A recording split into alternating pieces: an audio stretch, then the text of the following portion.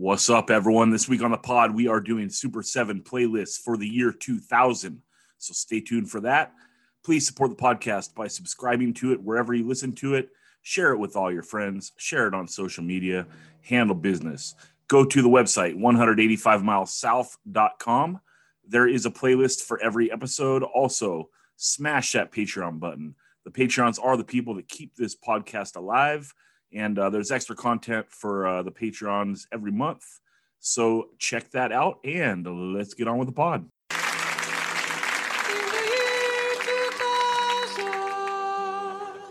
In the year 2000.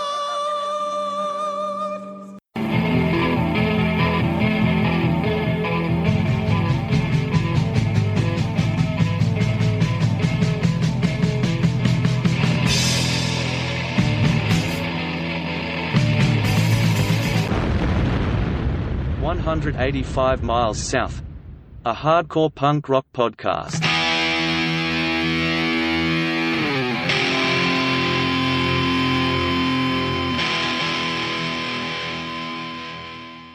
What's up, everyone? This week on the pod, we are doing a Super 7 for the year 2000. So that's what's up. Help me out. You know him, you love him. He is the best dressed man on the pod. He is the man, Daniel Sant. What's up, Dan? I'm afraid of Y2K. Dude, there were a lot of people that were. Also helping out. Yeah. Arguably the smartest man on the pod. Number one over number two, Posse Chris. But it is Ben Merlis, a.k.a. Bedge, a.k.a. Ben Edge. What's up, Ben? I got my NSYNC and Backstreet Boys posters all over the walls right now. I'm ready to go. Dude, what's up? That's rad. Okay, we're not doing 2021, Ben. Returning champion, Kim Possible, a.k.a. Kimberly Yount. What's up, Kim? What up? I don't know why the name confuses me so much. I always want to say Yount, but it's You Yount. can say Yount. Either's fine. Well, I appreciate that laid-back attitude. It's not going to last long if someone steals my picks. So, the way the Super 7 works, we are building 7-song playlists. The subject this time around is the year 2000. If someone picks a song, it is off the table. It cannot be chosen again, but a song can be chosen from the same album by the same band. So that's what's up. Daniel did a dice roll to pick the order of the picks. And Dan, I know you got first, Kim got second, Ben got third, and me in the Nard Curse slot, number 4, like always. Is that correct? Correct. Okay. All right. Now, before we jump into it, Ben, you wanted to briefly do a State of the Union report on the year 2000. Go ahead. Yeah, I figured why not? We were all alive and conscious and breathing and kind of with it when this year actually took place. You know, I love talking about the late 70s, early 80s. And, you know, I was walking around in diapers, and so I don't have any stories to tell. But year 2000 was, you know, for the people in this, right here in this podcast, I mean, Over My Dead Body, did you start in 2000 or 99? 2000, January 2000. Well, so that's pretty significant. And then Jacks. In Control and Fields of Fire both started in late 99 and started putting out records in 2000. So we were getting going, all of us. And I like, in general, I don't have negative memories of this year musically, but looking back on, you know, what actually came out in preparation for this, not that great of a year for me. There are good bands that put out good records, but those bands almost always had records that were better that came out in other years. And then you also have good bands breaking up, and then you have this new crop of bands coming in, and I'm not a fan of what kind of replaced a lot of these bands. I know I'm completely the odd man out in with respect to that with this upcoming decade, you know, the OOs. But it was kind of like a transitional year. And not a happy time in my life, but I don't know if that's the reason why I don't have fond feelings towards a lot of this music per se. Maybe that has something to do with it, but I don't know. Anybody else thoughts about the year 2000? Did you pull out $300 from the ATM machine on December 31st, 1999, just in case Y2K actually, ruined the computer systems? Yeah, it lit his head up like a fucking Christmas tree. But enough about you, Ben. I completely disagree. This year is smoking. Some of my favorite bands put out arguably their best records. This has been a really hard challenge for me to narrow down what I want to choose here. But I do think that, Ben, you make a great point. If you consider Fields of Fire your formative band, In Control is, my second best band I was in, I guess. And then, Dan doing Over My Dead Body all the same year. This is a very formative time for us. So year 2000, I'm 20 years old. I believe that makes Ben, you're 21. Dan? No, I turned 22 in June, and I graduated college the very next week and moved right back into my mom's house the next day. So, and it was the second half of this year was certainly not a happy time in my life. Yeah. Kim, are you into hardcore yet in the year 2000? Yeah, I got into it in 99. I'm 17 in 2000. That rules. So yeah, we're all into it this time. It's crucial. And but Dan, do you have anything to say, or you wanted to start off and choose the best song of the year 2000? I want to say that it's one of the best years in my life. I'm surprised Ben doesn't have fond memories, because the way the scene was from Oxnard down to San Diego was aside from the metal stuff, was a huge, the most fun, cool scene where everyone was coming out for everyone, and it was some of the best shows ever, like the No Reply last show, etc. I will have to say I have about 45 songs that I'm trying to get down to 7. So but the shitty thing is that my personal taste crossover with every single one of everyone who's going to be listing, as we all do to an extent. But I feel like I'm going to have to play really, strategic on this one. Well, luckily for you, there's no Minor Threat album this year for you to skip. But I'm going to feel bad about some of the things that I'm going to leave off, because there's just too much good stuff. And I'm astounded that Ben thinks it's a shit year. Also, to speak on the Y2K thing,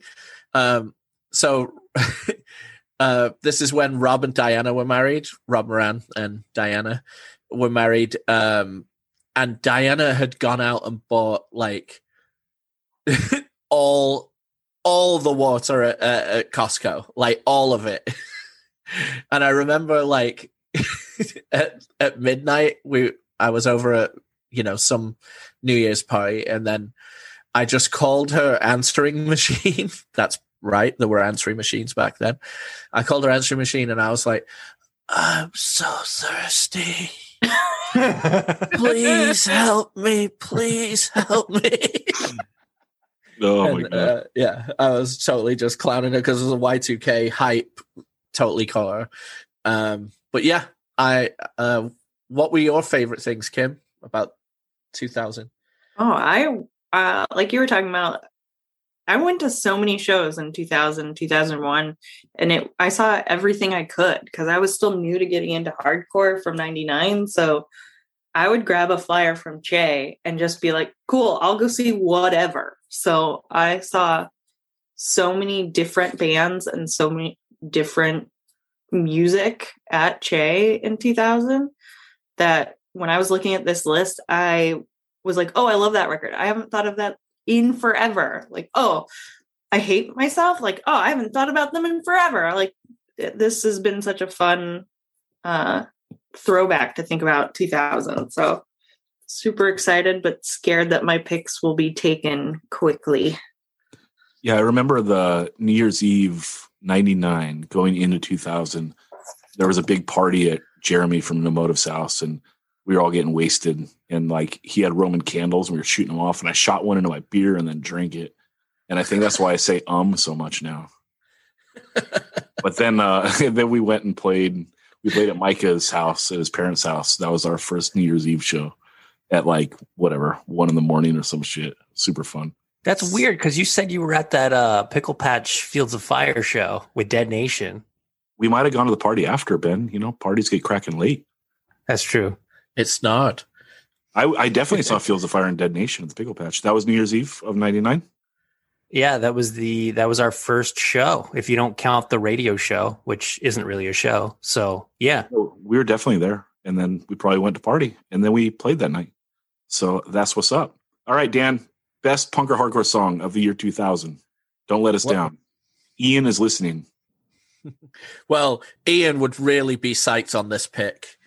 I'm going Dead at Birth, Death Threat. Yeah. Is that one word death threat or 2-word death threat? It's the only real answer, the 2-word death threat. No. There. I love the 1-word death threat. You can't say that. I like the 1-word death threat too, but have they ever said 4, 5, 6, 7 late? I don't think so. Dan's got a point. Dead at Birth, like it comes in with the ba, da, ba, da, ba, and it's so like Connecticut hardcore. But then the thing that sets it apart from anything else that sounds like that is Aaron Knuckles' voice, or Aaron Knuckles' 3 voices. You know, he's got the really hard singing voice, then he's got the my family parts, and then he's got, you know, like the swagger, I got nothing but I still make it, you know, like he's got 3 voices that are all amazing. This song, to an average person like checking it out for the first time, wouldn't think it's catchy, and then 2 listens to it, they'd be like, oh my god, this is so catchy and so good. This song just represents what Death Threat is, which is awesomely sincere hardcore with a chip on the shoulder of the outside society, or directed towards the outside society, plus just their own unique tweak, which is Aaron in particular. And, you know, I don't think it gets better than this. This is amazing. What do you think? I love this. This album rules so hard. It's like them coming out of still being kind of tied in with like the Hatebreed thing. And sonically it sounds a lot like Hatebreed, but Aaron just has such an awesome, unique voice. I listened to an interview with him a couple of months ago, and he said that he really likes when people can understand the lyricist, and you can. Like he has an awesome voice that is totally unique, and you can understand him. And it's just totally cool to have kind of laid back vocals on the top of like this brutal music. This album sonically just sounds so awesome, and it's everything about it. The riffs are catchy, the lyrics are catchy. It is an awesome, awesome album. I love it. Kim, are you a fan of this? Muted myself. I like Death Threat. I really enjoyed seeing Death Threat live more than I liked them recorded, because I felt like the atmosphere of the show was really fun. Yeah, definitely. But give the recordings another chance. Okay. Yeah, for sure. I love it. I'm gonna come back to this at some point. So we'll talk. What's the tie-in with Hatebreed? You mentioned Hatebreed earlier. Do they share members? Yeah, on the Death Threat demo, I think they might have had like 3 dudes from Hatebreed still. Okay. And then by this is like Death Threat like doing their own thing. I don't know if they have any of the guys anymore, but sonically it's still very in that vein. Where like after this, it sonically would break out even a little more of being a little less metal and a little more punk. But this is them still doing like that Hatebreed sound in the music, but with a different type of vocal approach. Yeah, and if anyone's listening to this pod right now and has never heard this, which is probably doubtful, but jump onto that playlist, listen to these songs, and especially this one. Yeah, that's a good reminder, Daniel. There's a playlist for every podcast. So you can go to 185milesouth.com, click that playlist link, and check it out. And spoiler alert, though, this will probably be up there. So if you want to hear all our picks before you see them, listen to the pod first. And Kim, let's go to you. What is your number one song for the year 2000? Okay, so I had to do a little finagling and thinking about who I'm on this pod with, and Same. That's why I took the yeah. I know, great choice. I'm going Madball, Hold It Down, because it's fucking Madball. But obviously this record is awesome, but this song to me like is so fun and reminiscent of like a great time, obviously saying like this thing is ours, hardcore is ours, like it's a perfect anthem. It's hardcore. I love it. Yeah. And if hardcore is not Madballs, whose is it? Exactly. Yeah, but I think he's going big on ours, right? It's all of ours. Yeah, it's ours. Of course. But I'm just adding that on, like, yeah, it is yours. Well, and it's amazing. Like, here's a band that on their fourth LP may have put out their best record. You know, Yeah. like that is so insane. This record is so good. It sounds so beefy without being metal. The production is incredible. Yeah, it sounds perfect. And his voice, like this is like the apex. Like he just keeps evolving. And then on this record, his voice sounds so savage and good. It's great. You know, we're on Set It Off. He's still kind of in like, he's trying to find his voice. Like it's almost kind of a metally voice, like kind of grunting on Set It Off a bit, even though I love it. This is like him, like fully formed. It's Freddie Madball, you know, and his flow across this album is absolutely amazing. Mm-hmm. Agreed. So, yeah. Love the first two picks. And Ben, let's go to you for your number one song of the year 2000. You didn't want to know what I thought about that Madball song? I know you guys by now. That I know who to toss things to. I didn't toss the death threat to you either. In the words of Anthony Papalardo, I wasn't born with the thug gene. He loves saying that. It's like, I don't get it. I don't get that kind of music. And I'm like, me too. I don't get it either. But he sang backups on the 7-inch right before this. That's true. That's funny. We found that out yesterday. He said, look, I sang on a Madball record. And he also does like some thuggy music from our convos. He does. All right. I guess. And I also don't think that this is like too thuggy. I think that this is like universal perfect hardcore. Agreed. You know? But yeah, agreed. You know, we're just placating Ben's othering of Madball. Yeah, his bias. So Ben, let's go to you though. What is the correct answer? Best song of the year 2000? Well, I don't think there is a correct answer, but I'm picking this one first. Just because there's so many that are kind of neck and neck, but I'm picking this one first so that Dan doesn't pick it before me. But this is a Kid Dynamite song called Cheap Shot Youth Anthem, and it's from their Shorter, Faster, Louder LP, is the last record they put out. Were you going to pick this, Dan? I actually wasn't, because in the whittling down, it just stays outside, but it is a fucking great song. So this would have been your number 8 or 9? Maybe. I've got. We'll see when we get to the Ben length honorable mentions. Oh, my honorable mentions are going to be shorter than my actual list for this. No, I'm saying mine. They're going to be Ben length. Right. But this song has a lot of woes in it, and I'm a sucker for woes. And the following bands have the best woes ever. Number 1, The Misfits. Number 2, 7 Seconds. Number 3, Naked Raygun. Honorable mentions go to Marginal Man, these guys, and Pennywise. And Dan Yeaman would hate that I mentioned a band of his in the same breath as Pennywise. But that's life, broski. Anyway, this is Ben, that's life, woski. How about top 5 bass players that do woes live? Ooh. I don't know. We'll think about it. Jay Bentley. Yeah, that one guy that's that who's in Oz. Bass for a while. Yeah, it was really good. But sorry, go back, Ben. So you have like, this is the last Kid Dynamite record, and you have the 90s finishing up as the new breed comes in, like I mentioned earlier. And this is the song that goes, it's like the chorus is all ages, whoa. So, and of course, because I'm terrible at remembering song titles, I actually had to look this one up. I'm like, which is the one that goes all ages, whoa, and I found it. Great band, saw them a bunch of times. Pop punk kids love them and tend to prefer them to Lifetime, but I'm the opposite. I like Lifetime more, but it's all good. So that's my pick. It's a good one.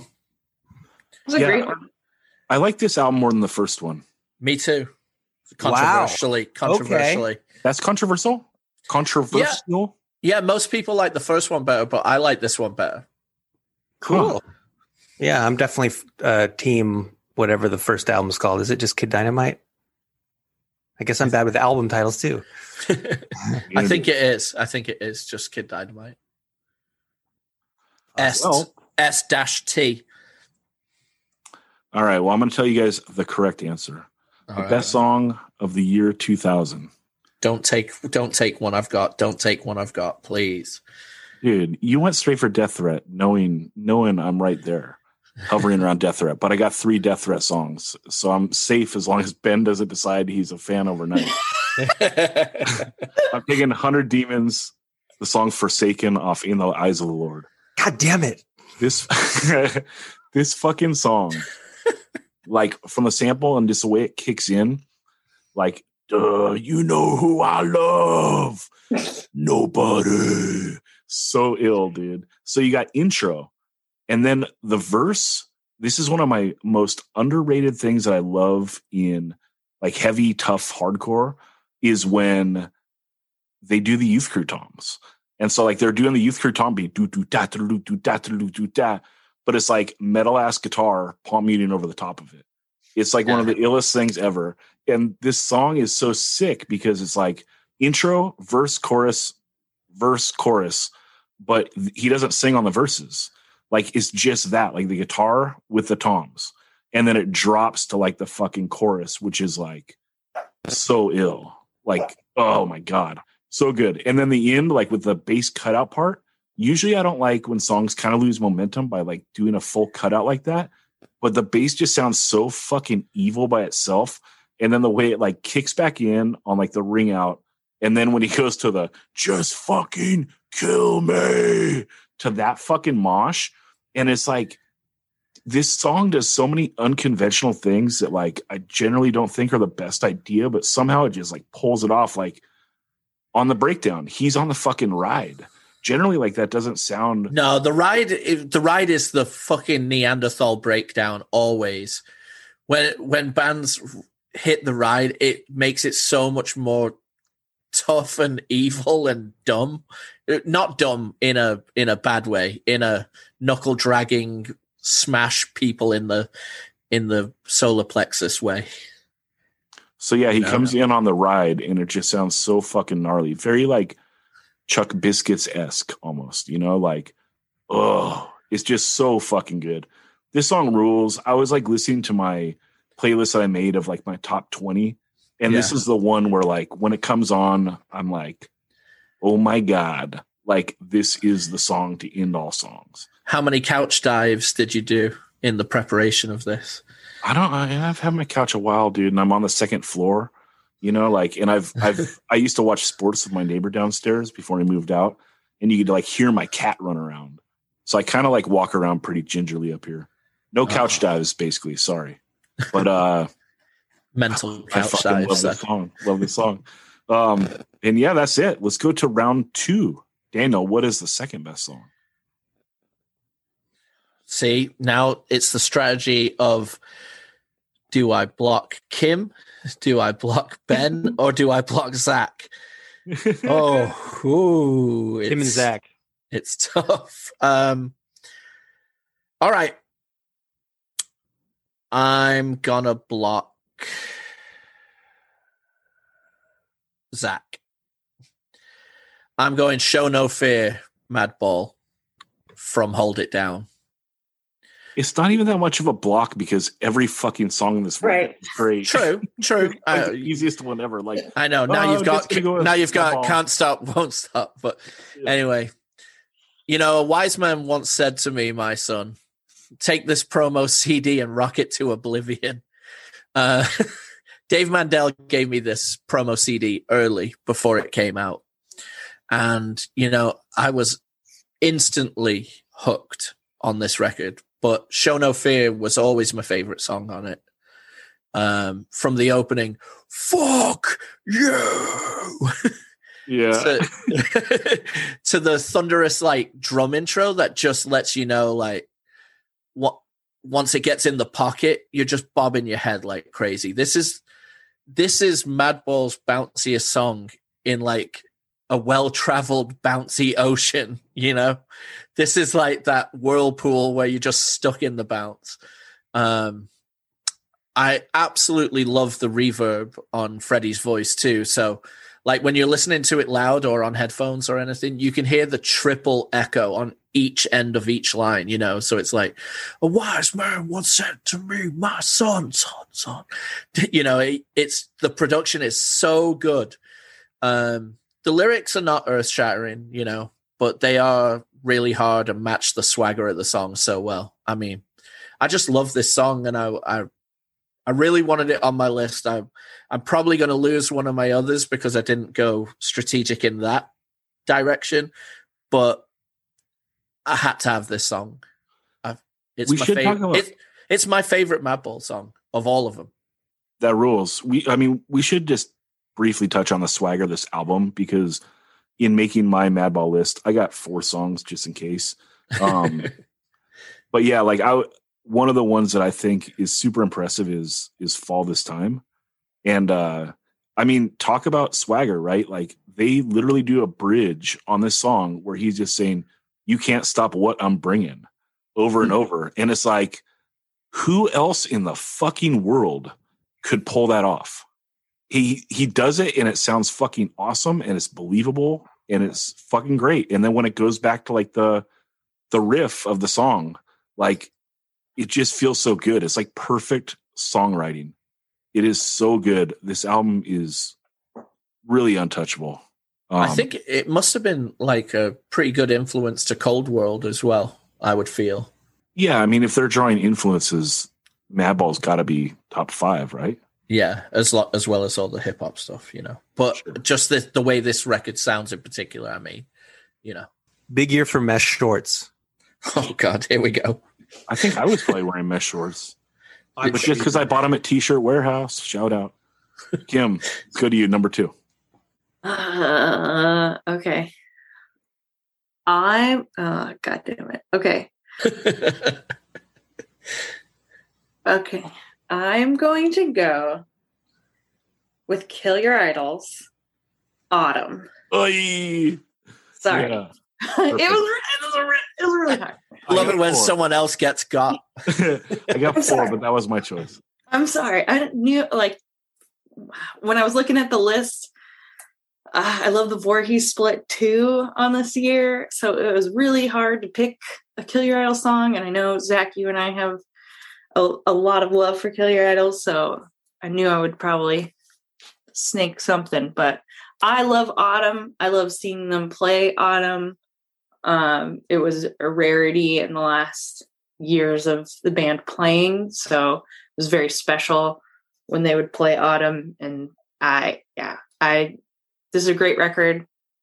Obviously, I have a Kill Your Idols tattoo. They're one of my favorite bands of all time. So, yeah, their second favorite song of the year. Yeah, the way it just comes in, on the octave, and then it's an up-tempo beat. Yeah, there's so much feeling that it hits you without the gate.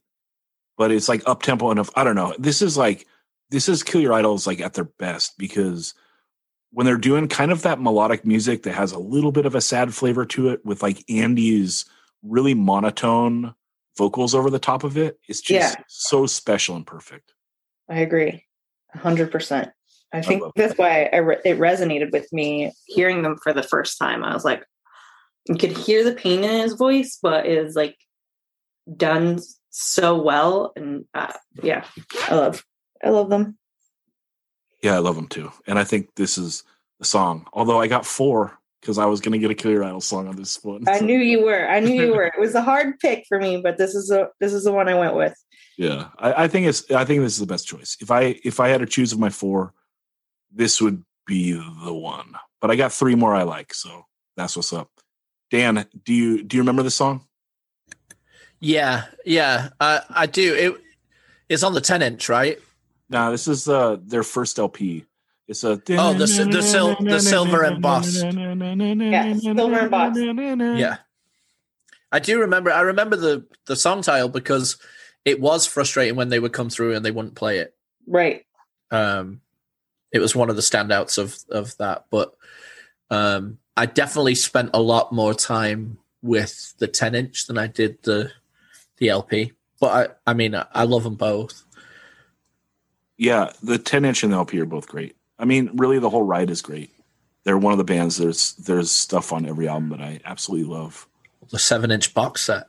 I'd like to say one thing. We lost Vinny Value last year, who played in Killer Idols for a long time, and he was just a wonderful human, and I was really glad to get to spend time with them. I got to do a few short tours with them, and I'd go out and see them in New York all the time. So just shout out to Vinny.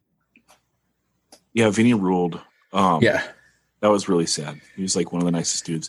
And, you know, we talk on this pod so much about how much we love the New York hardcore documentary. Let the ladies through. He's got some great moments on that, man. Yeah. I will tell you. Yeah. Go ahead. The no redeeming part where there's that one like random hanger-oner to their band where he's like, let the ladies through. Let the beautiful ladies through. I quote that all the time when someone's holding the door open for someone else. Dude, that part when he talks about like he had to take that job, like, you know, euthanizing. Yeah. Oh. It was just like, this is the most like tragic thing. Like, why am I laughing? But like his delivery was like so dry and good, you know, that it was like, this is just a classic fucking moment. But yeah, he was a great dude. And I should say that, you know, Kill Your Idols was the first band that ever took In Control out of town. So I will always have a special connection to that band. And I'm another guy with a Kill Your Idols tattoo. Shout out Kim. What up? What up? What up? Yeah, All right, they were like the nicest guys in the world. And like, I remember they would just like, this happened maybe even more than once. They would just like give me their new album, like give me the CD. It's like, well, I'm the fan who came to your show. I'm supposed to be buying this. And it's just like, they're just nice to a fault. They were just like shocked anybody liked the band. Anytime they played and people showed up, they were like, wow, people like us. The one thing I will say is that they definitely played like they were touring Europe like set lists. Yes. They played a long time. But they had a lot of songs. That's fine with me. Yeah, and I agree with Dan that I'm more of a this is just the beginning kind of a guy. Or the 12-inch EP, which was put onto a CD as the 4 3/4-inch CD. But so I'm actually surprised to find out that No Gimmicks Needed is technically their first album, because I don't know what constitutes an album having listened to all this on CDs. But yeah, they were always consistently good. And the best song is Can't Take It Away, but we'll save that for the 1998 hardcore circa 97, dude. That song's that was good too. No, I like Can't Take It Away from Me because it's got the Reagan Youth rip in it, and it's so cool. Oh yeah. I like, my favorite song off that record is the Enjoy the Show song, like That's the little bass walking. That's a good one too. Yeah. So, all right, Ben, let's go to you for your number 2. All right, my number 2. I'm strategically picking this before Zach does. The band is Dillinger 4. The album is entitled Versus God, and the song is Get Your Study Hall Out of My Reason.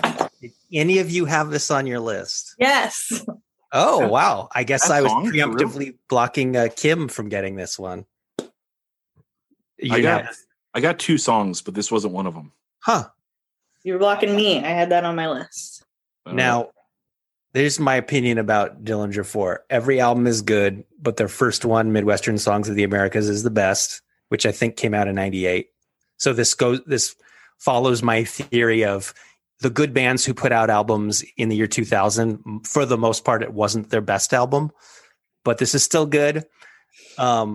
I think this is the best song on this album, but barely by a hair. Nothing really stands out. There's no it's not like Kid Dynamite where Cheap Shot Youth Anthem to me is like clearly the best song on that album. They sort of reinvent pop punk.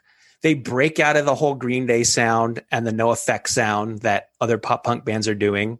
And they're not digging up the Ramones Buzzcocks 70s kind of poppy punk sound either. They're just kind of like inventing their new thing that is clearly still pop punk, but it's just this new thing. And I think it says a lot that I couldn't have cared less about pop punk when I first heard this band. And Jean-Luc played them at Headline Records, and I instantly knew I have to own this record. And I was in youth. It was summer of 98. I was trying to keep up with buying all these Youth Crew records that were coming out. And I'm like, I have to own that Dillinger 4 album. I don't even know who this band is. And this song has cool tempo changes and a bouncy part at the end. And it all happens in under 2 minutes. So short songs are always a plus.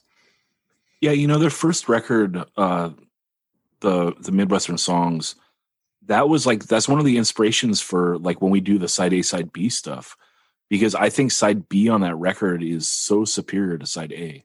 And I enjoy side A, and maybe the last song on side A is the best song on the record, but side B is fucking out of this world. So good. It's one of my favorite pieces of music of all music. I would listen to it over and over and over. This is that's the one that has the only good boss is the one that's dead. Fuck them all. That's the last song on side A. Oh, last one song on side A. See, I heard it on a CD, and it's funny. Here we are again talking about shit that happened a couple years before the year we're supposed to be focusing on. I was just about to say that. I was going to say, I'm glad you guys all waxed poetic about 10 minutes about a 1998 recording and just breezed over the 2000 song choice. Well, it's about giving glory to this band that I know haven't gotten to gush on yet, and it's literally my favorite band of the last 20 years. I'm just joking. So, and Ben's right. They did carve out their own sound, and it's hard to describe. It's very bass heavy. They went for kind of an offensive sound sonically. It doesn't sound pretty. And in a lot of the songs, they have a true YOLO vibe of not trying to make everything pretty. So a lot of the times the music's ugly because it has this really unique, beautiful, high voice sitting on the top of it. Eric's voice kind of ties it all together. But then this album is not one of their best albums in my opinion because there's too much Eric.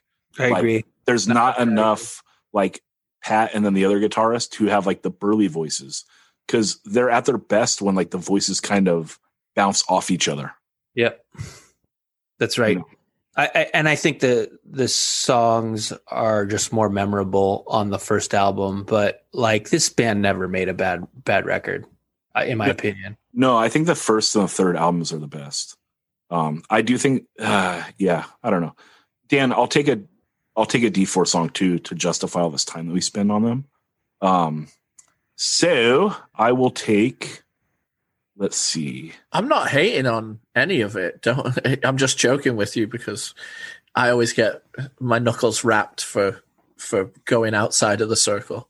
Yeah. I thought that Ben was going to take Maximum Piss and Vinegar because I think it's the best song on the record. So I'm going to take that. It was between that and Wreck the Place Fantastic, both of which are awesome. Great song. I would have picked, that was my second choice, was Wreck the Place Fantastic. Oh my God, it's so good. But Maximum Piss and Vinegar, this song fucking rips. Everyone listen to it on the playlist, and I guarantee you will fall in love with Dillinger 4. Just the way it comes in. Da-da-da-da-da-da. Da-da. It's so simple and basic, but Eric's vocals just carry it, and it's great. They just know how to rock. I used to read this fanzine from NorCal, I think at the end of the 2000s. It was called Probe, and it was funny. I used to read it too. It was weirdly about mainly Bay and Seattle style stuff, but was very sex positive as well. Yeah, and I used to love the guy's record reviews because he would just say like, I like music that fucking rocks. And it's like, that's like a good way to decide if you like something or not. Like, does this rock or does this not? You know? And it's like, this D4 stuff, this rocks. Like, it's not lame, overthought, overproduced bullshit. Like, I think and talk about this subject sometimes with my friends. Because I have multiple friends that are engineers and so forth. And I think that just when bands go in with a project, so often it's easy to try to make everything sound perfect and try to like overthink and overwork the songs. And the true enemy of punk and hardcore is having things end up sounding stale and safe. Like the enemy is not ending up with something that sounds a little wonky or something that doesn't sound perfect. Like the enemy is like it ending up bland, stale and safe and bland. And beige. Right. And so that's something that like D4 does so well is they never end up in that zone. And it has to be intentional, but yeah, check these songs on the playlist. Another thing about Dillinger 4 is that there's almost no dynamics. There's no soft parts. There's no parts where the instruments cut out. It's just like bam, like it's just like being run over by a Mack truck, like the entire time from the beginning of of any album of theirs to the end. Like there's no breathing room, and like, boy, is it a ride they take you on. And another thing that I remember this around this time, that people would talk about bands, and people like naturally shorten the name of a band so they don't have to say it a million times. People would say blah, blah, blah, blah, blah, and then Dillinger, and you'd have to look at someone and try to like scope out like, are they talking about Dillinger 4 or Dillinger Escape Plan? Like based on what t-shirt they had on, who they were hanging out with, what show you were at. Like you had to figure that shit out because everyone was like, and Dillinger. And it was just like a bummer to me where I'd be thinking, they're probably talking about Dillinger Escape Plan. Yeah, they were, because most people would say D4, right? Would they though? I don't know. Yeah, I think so. And also we should have fans. Right. And then we should shout out to the classic Dillinger 4 uniform choice ripoff shirt. Music is none of my business. One of the greatest shirts ever. One thing I want to say about Dillinger 4 that I was always jealous of is that, they had their venue in Minneapolis, and it always sounded like that it had the coolest shows at it. It always sounded like the best time, and I never got to go there, and I was always very jealous. Agreed. I've never been, and it always sounded like it was like the venue that treated bands like amazingly. Yeah. It was the greatest. I was there. It's the one night that I had walked, and it was fucking epic. And I took shots with Patty from D4 and Gary from Kill Your Idols. Hell yeah. With our shirts off. I love that. I wish someone had the photo still, but yeah, it was wild.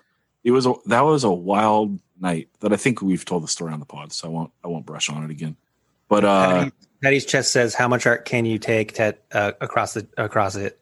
Yeah, dude. I know. They know what's up. All right, let's go back to Dan for his number 3. Okay. Literally, I could take one of probably 8 or 9 songs off of this LP. But I am going to...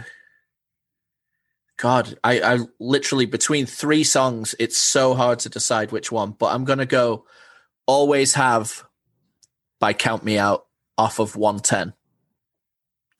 This song starts with the bass and drums, and then a really cool upbeat palm muting part that comes and gets like paired by the octave part going quickly too, and it just builds up, and it's got this super cool build, and then boom, possibly one of the best hardcore singers of all time comes in with "Are you through feeling sorry for yourself?" Like, Jason Mazzola's voice is what hardcore, or especially straight edge hardcore, should sound like. Yes. It's so good. I mean, the edgeman in me wanted to go for Right For You, but I just think musically Always Have is just a little bit better. But, you know, and Count Me Out lyrics, while being maybe could be looked at as being somewhat simple, they're framed so well. And then the best part about is the vocal placements. Like, he lets the song breathe before he punctuates a line, you know, like he'll hold, like, half the line will go and then he'll let the music go for a while and then just punctuate the end of both the musical line and the lyrical line just perfectly at the end. He's got the voice that can hold one word over something and just sound amazing. I mean, it's no surprise to anyone listening to this how much I love Count Me Out. When they were scheduled to play United Blood, both Kim and I had to buy tickets to get out to Richmond, Virginia to see it because we weren't going to miss that shit. Count Me Out will always have a mega special place in my heart. A little while back, you put up which album is better on 185 Miles South, like letting the IG followers like chime in on which is best, and that's like a total Solomon choice, you know, like just chop both albums in half, you know. I feel glad to have seen them so many times and glad to have these every pressing of every record because I love it. Yeah, I think that we discussed that topic too when Kim was on the pod before. About Indecision. On the Indecision pod. Mandel. Right. Yeah, because I never knew that was a controversy. I always thought that everyone just thought 110 was better. And I think it is so rad how hard people ride for Permanent, which I think is a really good album too. But I don't know. I think it's now that I listen to Permanent more, I think it's a toss up. But 110, when this thing came out, it just sounds so good. If you look at Spotify, the Permanent is winning. If you look at like who the top 5, the songs, you know, got the most plays. 4 out of 5, right? Something like that. Permanent's winning, which is like, it's almost like the Jawbreaker phenomenon. Like when that fucking, I swear, sorry, Anthony Papalardo, I just dropped an F-bomb. When Dear You came out, everyone hated it. And then years went by, and then people who actually weren't there for, you know, the band's existence got into Jawbreaker posthumously. They decided, hey, Dear You is a great album. This is my favorite Jawbreaker album. I think maybe that happened with Count Me Out too. I don't know. No, I think Count Me Out were... Yeah, Permanent is a post-American Nightmare record, right? And so it can't help but have a little bit of that come in. And also they were on the road a lot more. The thing about, actually, I'm going to say about both records, Brian McTernan knows how to make hardcore records. And these are his best too, even better than Give Blood, in my opinion. These sonically are perfect. I would say 110 has more of Count Me Out, channeling Chain more than anyone. And I would say Permanent has that Chain meets AN, and also Octave Core being big time part of the early aughts. You know, but they're amazing. Tasteful Octave Core on this stuff. Yeah. If you if anyone out there, then I don't want to actually have to mail stuff to anyone. But when I ordered something from Indecision recently, and you know, you put the 2 pieces of cardboard on both sides of the record within the LP mailer, he put like perfect Count Me Out 110 LP covers on both sides of the record that I ordered. So I have these like LP covers. If you want to frame them, I guess you're going to have to come and get them. But like, if anyone wants that, I have 2. What a kind gift. Hey, if anyone wants this, seek me out and make me give you one of these. Yeah, you're gonna have to come and find me, and you're gonna have to pry these record covers from my cold dead hands. Do you have to pay for shipping too? Oh God, that's why I don't even want to. Whatever. Yeah. I just don't want to throw them out though. Like I was like, should I throw these out? Like there's no record inside of them. I'm like, it feels wrong. They look so beautiful. Same happened for me from Rev recently. I got 2 perfect Nothing to Hides. Yeah. Side of my records. One time from Rev, I got the Reason to Believe LP cover. And it's funny because I had a test press of that LP and I sold it to this guy. And then I was like, oh, I have a Reason to Believe LP cover. Let me just include it as a nice thing to this dude. And I mailed it to him. And then he like got all suspicious. Like, is this really a test press? Like, why did it come with the cover? I'm like, whatever, dude. I don't know what to tell you. Like, I don't know what to tell you. Just trying to be cool. Like, and I'm not. So my bad. The cover art's very Jade Tree. Yeah, for sure. Okay, Kim, let's go to you for your number 3. Well, I'm going to keep talking about Count Me Out. And I'm going to choose 110 from 110. This was very difficult for me to choose. Like Daniel said, I've talked about Count Me Out before on the pod. One of my favorite bands of all time. Flew out to see them at United Blood because I couldn't miss it. And this record for me, although Permanent is great, I've gotten into arguments with people. 110 is it for me. And picking a song off of this album is I picked 3 different songs because I was like, I mean, even if they're all taken, it'd be fine. I could pick whichever. So, this record holds a very special place in my heart. I loved seeing them live at Che. And I think Mazzola's voice is a perfect hardcore voice. I love it. I got 4 on my list too. And it's funny because you 2 picked songs that I don't have. So I got 4 different ones. How about that? Oh, yeah. I literally had 7 written down. Off of this, I mean, it could have been easily Best of Me, What We Built. Like, it could have been any of them, you know? Yeah. I switched my song literally 2 minutes ago. I was going to go Best of Me, and I moved 110 up. So well, the great thing about 110 is the way he does the first time. Like, yeah. I love that in there.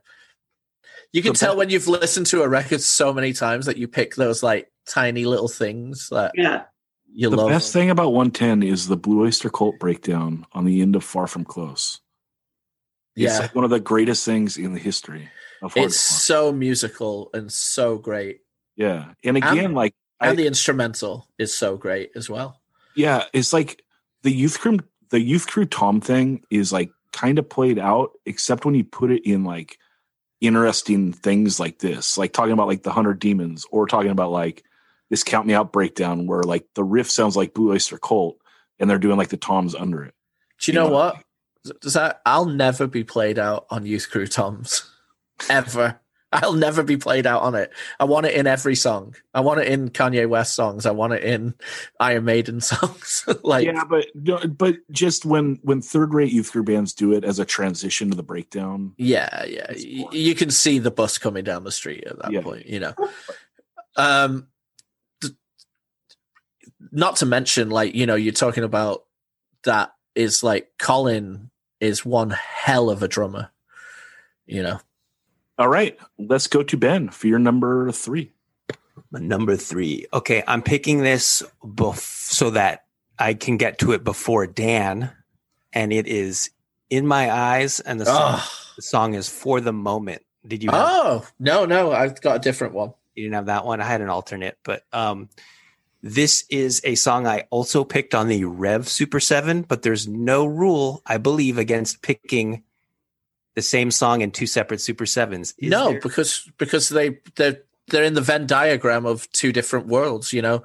One is Revelation and then the other one is This Year. And if it happens to sit in both parts of your Venn diagram, by all means, grab it. Yeah. So this is the one of the only examples that comes to mind of a band whose best record actually did come out in the year 2000. And we learned this like a couple of weeks ago, because I think Discogs has it as 1999. Something on the internet says it came out in 99, and Anthony was like, nope, it definitely came out in 2000. It's like, yes, I can use it. So that 90s Youth Crew thing was winding down, and this is kind of sort of the last big / good record from that era. I wish we had a little, Baba Booey intercom where Anthony could chime in and give some background on this song, because I don't really know anything about it except that I like it. It's fast, tuneful, straight edge hardcore that avoids the melodrama of a lot of their other contemporaries around, this time. And a lot of the stuff I'm going to list today, as good as it is, I don't really listen to on a regular basis. And this record I actually do listen to on a regular basis. So this has got to be my most listened to record that came out in the year 2000. All right. I'm going to pick my number 3, and I am going with a great band that put out their best record this year. And it's E-Town Concrete. I'm taking the song Shady off the Second Coming LP, came out on Triple Crown / Final Beatdown. And this song is so fucking good. It's a hardcore diss track. But this album, I think we talked about it before. It was the 2000s episode, Daniel, wasn't it? Yeah. Yep. Yeah, we did 2000, 2004 or whatever. And I love this record. I think it's like pretty close to perfect for this mashup style. Like E-Town on the first record and the demos and so forth, they're really trying to find a sound. They're trying to do something different. But it's raw. I still enjoy it. And then after this album, I don't know, maybe it went a little too far for me, or they're maybe trying to write hooks too much, or just trying to write good songs. But this is like the perfect mashup of both, where it's like tough guy hardcore mixed with like something kind of unique and whatever. And this fucking song is so good. The version on the EP, the Fuck the World EP, is better, but this one came out in the year 2000. It has the classic line, "This goes out to kids that's representing. This goes out to tough guys teaching lessons." Fucking great rhyme. And also, I like when any band yells their own band name during a song, and they have that one part where they go, E-Town, like when the mosh comes in. So ill. Well, they're shouting out Elizabeth, right? Yeah, and also at the same point. Yeah. I mean, like I want that bravado in hardcore. I want bands talking about how dope they are. I know you do. I fucking love that. I think it's severely missing. Let me ask you something real quick. Please do. Are there any N-bombs in this song? Well, it is a E-Town Concrete song from 20 years ago. I believe there's probably one. Okay. Yeah. Just asking. Everyone can check it out on the playlist. What's the ethnic background of the singer? I do not know. Okay. So maybe. Why are you setting us up with all these questions we don't know the answers to? Well, maybe it's okay. I'm just saying, maybe it's okay. Yeah, I don't know. But anyway, this is my pick, and this song is dope. So check it out on the playlist. And Daniel, let's go to you for your number 4. Don't be shady. Check it out. And it's SHAYDEE. Double E. Oh, wow. Cool. Big E-Town fan over here, Dan, right? I'm gonna play. Oh God! See, Ben just went with "In My Eyes," and I would have take the risk, but I'm glad he took "In My Eyes" and they got some shine with the SHYNE. So I'm going blocking Kim here. Fuck What Fireworks Stand For by American Nightmare. I'm not necessarily blocking her per se, but I picked a different song.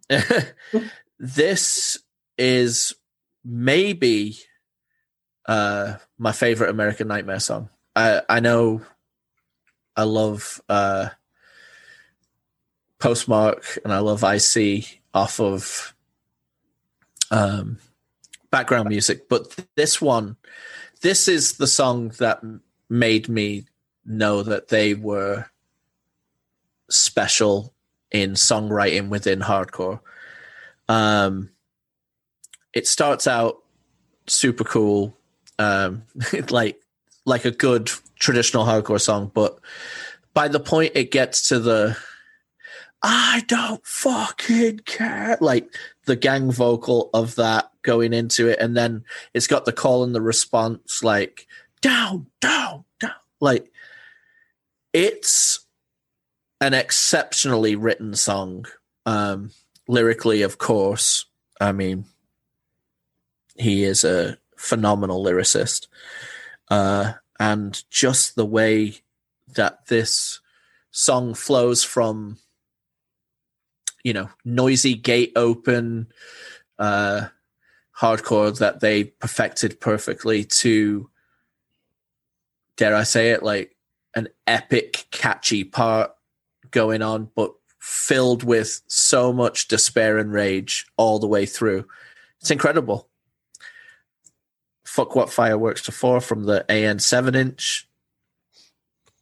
Bump it.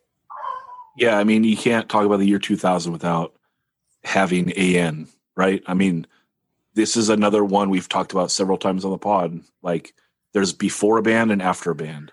And it's undeniable the stamp that AN puts on hardcore. Just talking about like the Count Me Out LP, right? There's the Count Me Out LP before them and after them. It's like, it's undeniable the influence is there. And, I would put money that, Dan, you'll probably pick like a Carry On 7-inch or a song off the 7-inch from this year. And there's like that pre and post American Nightmare. Like this 7-inch is very straightforward. Their LP is definitely American Nightmare influenced. Like they were just an epic force. They were undeniable on record and live, and they missed me with the first 2 7-inches. It didn't resonate with me. It wasn't until like well after background music came out that like I learned to like love it and appreciate it. And mostly just because I loved that something so sonically offensive was so popular, like loving the idea of that, because there's so much safe sounding music in the late 90s that like it was rad that something so abrasive could get like the masses behind it. Yeah, like this and Converge, both so harsh to your eardrums to an extent, but still have some musicality that hooks you in. Not to mention the incredible artwork for the Bridge 9 7-inch, with the fold over in the middle, with the kind of the belt that goes around it, that holds the packaging together. Incredible artwork by Jacob Bannon. Super cool. Kim, let's go to you for your number 4. Cool. I'm going to go with Striking Distance, Filter. All right. It was, I love Striking Distance. I could have picked any of these songs. I love Dave Bird. I love Dave Bird's voice. I love seeing Striking Distance live. I love him hitting himself with the mic so many times. He ends up bloody. Seeing Striking Distance is a fun time. And at United Blood, when we went out to see Count Me Out, they played the night before, and Dave Bird still hit himself in the face and was bloody at the end of the show. So it was a perfect show. Yeah, stitches. So I know that when I pick music, and I've talked about this before, I pick things that rile emotion in me or from memories, and seeing Striking Distance with Count Me Out and Over My Dead Body in San Diego at Che are some of my favorite shows. So didn't that tour go to Showcase as well? I think. Yeah. Yeah. So and Cherry's Pizza too. Yeah. So I love Striking Distance, so I'm gonna pick them as well for my number 4. Yeah, I love this 7-inch, and we played with them in 01 in Vienna, Virginia, I believe. And I think it's before the first record comes out, the LP on Thorpe. So they just have the 7-inch is what I know. And yeah, I got 2 songs off a 7-inch too, but not this one. And that show is wild. It was in a basement. Ben, you were there too. I don't know if you watched them or not. Yeah, I did. They covered Circle Jerks and Void. Yeah. When we would play with them, we would do Your Ex and they would do Void. And so it was the split was happening. Yeah, live. it was wild because they I love that. That's super cool. They did like a strobe light in this basement show, and it was so brutal because like getting moshed like in slow motion. Strobe light, like, oh, here comes a giant limb that's gonna whack me, and you see like the 3 frames before it's like, oof, it was rough, but super ill. Probably the best. Well, Houston, Texas was the best show of the tour, but that was probably the second best. And yeah, Nothing But Love for Striking Distance. Ben, you want to talk on this, or should we go to you for your number 4? Oh, I was just looking at the label that put this out. Dave Brown's label, Vicious Circle Records. Very odd discography. They put out a comp in 1990 that had like Face Value and Endpoint and Gut Instinct on it, and then a couple more random records. Random meaning I never heard of them in the early 90s, and then they start putting out records again in 1999. I just don't know anything about this label. Did they put out Askance? Askance?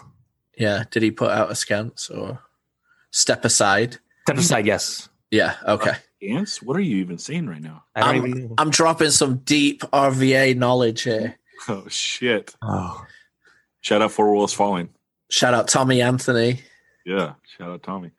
All right, Ben, let's go to you for your number 4. Number 4. 1, 2, 3, 4. Oh, this is a fun one. I'm going to do this one first. Shout out Jimmy Step. Amendment 18, the song Eulogy. This is my favorite Amendment 18 song. It's from the first LP called All My Heroes Are Dead. This song was also on their 1998 demo, a different recording of it. I played lots of shows on bass with them in 2003, mostly in Europe. And this is the only song of theirs I knew all the words to. And it's actually a hardcore diss track. It's about Dana Mahoney being an edge breaker. And now that Isaac isn't straight edge anymore either, I'm sure it doesn't make a difference, but it's still a good song. And it's so biting. It's the ultimate, I can't believe I looked up to you and you let me down kind of song. And it's just like, you can't have heroes. It's just a bad idea. Just pick and choose aspects of people you like, appreciate them for those things and leave it at that. Like it's like a life lesson being learned in real time, like you just don't look up to people. I mean, do you know what? Arguably though, part of the straight edge experience is being let down by your heroes. That's part of what it is. And that's what fuels these songs. Do you know what I mean? Yeah, I know. And you're basically listening to people working through a lesson that they are learning, because you're going to reach the conclusion of like, I guess I shouldn't have heroes. No one is perfect, but it's a really good song. And it's got that great breakdown. In these days of disgrace. I don't know. I guess not that many people were into this band. I really like this song. Well, Isaac was like, they weren't super popular, and so they played smaller shows, and then he was very abrasive. Like, I remember being at a show once, and I think he like told everyone to sit down. And it's like, well, that's awkward. Like people are at shows to have fun and not to be told what to do. He played it in a PCH Club show once, and in the middle of his set, like the next band was like loading their equipment through the front door, and he goes, "All right, next band loading their equipment in while we're in the middle of playing a set. Way to go, dude!" And like, it's like, is that bad to do? I don't think that's that bad of a thing to do. I don't know. Yeah, at least they're not cluttering up the stage. Like, what, you want that guy's amp like up on your drummer's shoulder? What? Yeah, it's not like they were setting up their equipment while they were like playing the set. They were like behind. They were like on the other side of the audience. walking in the front door. And now from that point forward, Todd Tyler, anytime, someone does something dumb, he'll say, "Way to go, dude." Isaac impression.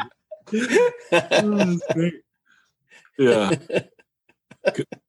Cool pick. I like Love it. it. Love Shout it. out to Age Records. All right.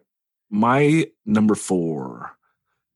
It's time to take a Madball song. And this is hard because this whole album is fucking great. I want to take Confessions really bad because it's like the straightforward hardcore song, and the way they come into the breakdown is brilliant. And also, we talk on this pod about not enjoying when a band repeats the second verse, although this is a caveat that I enjoy. I do like when bands go to the second verse, but the second verse is cut in half and then it goes to like a different part. I think that's kind of cool because you get that feeling of going back to the second verse, but then it doesn't feel too repeaty because they make a quick right turn on you. But I got to go Can't Stop, Won't Stop. It's the first song off the record and New York style and just breaks in. And it's just like, what the fuck? How did they do it? How is their 4th album maybe their best album? Like, and it just grabs you and the song is so short, And so they go from like a fast part to like a slow part, kind of, I guess. Like they do like a drop beat with like the ring outs and then comes back into the classic like Madball riffing with fucking Freddie spitting over the top of it. And it's everything you want from Madball. It's a perfect Madball song, which means it's a perfect hardcore song. Living by the gun. So good. Can't Stop, Won't Stop. That's my pick. Madball from Hold It Down, year 2000, Epitaph Records. Shout out, Smelly. It's great. and Noodles. Yeah, shout out Noodles. Yeah, Epitaph alumni. Yep. It's a fucking great pick. I mean, I'm glad all 3 of those songs are on here because they all deserve to be on for the year 2000. The year 2000. Yeah. People are going to be sick of me cutting that in by this point. I'm telling you. It's too good. It's the only year where you have to say the year before you say the year. You know what I mean? You don't just say 2000. You have to say the year 2000. No other year you do that with. Well, listen up, New Jack. Back when we turned to year 1000, we used to say it back then, too. Oh, that's true. Good point. Back in the Viking days. Dude. Yeah. So, pull up a chair. Grown folks is talking over here. All right, let's shoot it back to Dan for your number 5. Man, are tough guys dropping lessons or whatever that line is?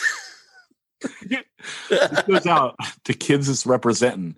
This one goes out to tough guys teaching lessons. There you go. There you go. I'm going to leave off so many good songs, but I am going to fulfill Zach's prophecy and go Roll with the Punches. Carry On. So fast. Todd's strumming is out of control. Ryan's vocals, amazing. The rest of the band, like Corey and Co, just killing it. Amazing backup vocals. X Your Fist, Show Me What's Left Inside. I'm sick of everyone's excuses. I want to tear them down.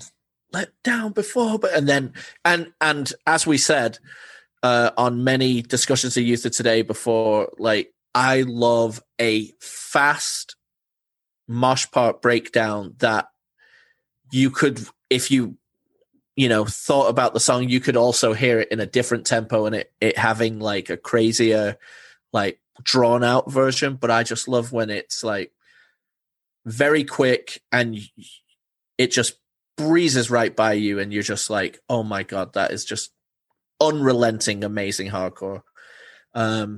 This whole 7-inch is incredible. I've got to say that this is lyrically really cool commentary on the end of the the 97 era to an extent. And it's just a fucking perfect hardcore song.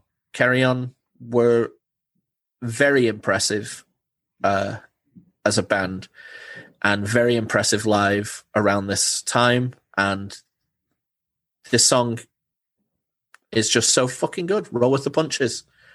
Check it out. Yeah, Todd's right hand definitely gets into the Hardcore Hall of Fame off this song. Yeah. That tremolo style. It's fucking great. I'll just believe in my friends. Love this 7-inch. So good. Let's go to you, Kim, for your next one. Okay, so okay,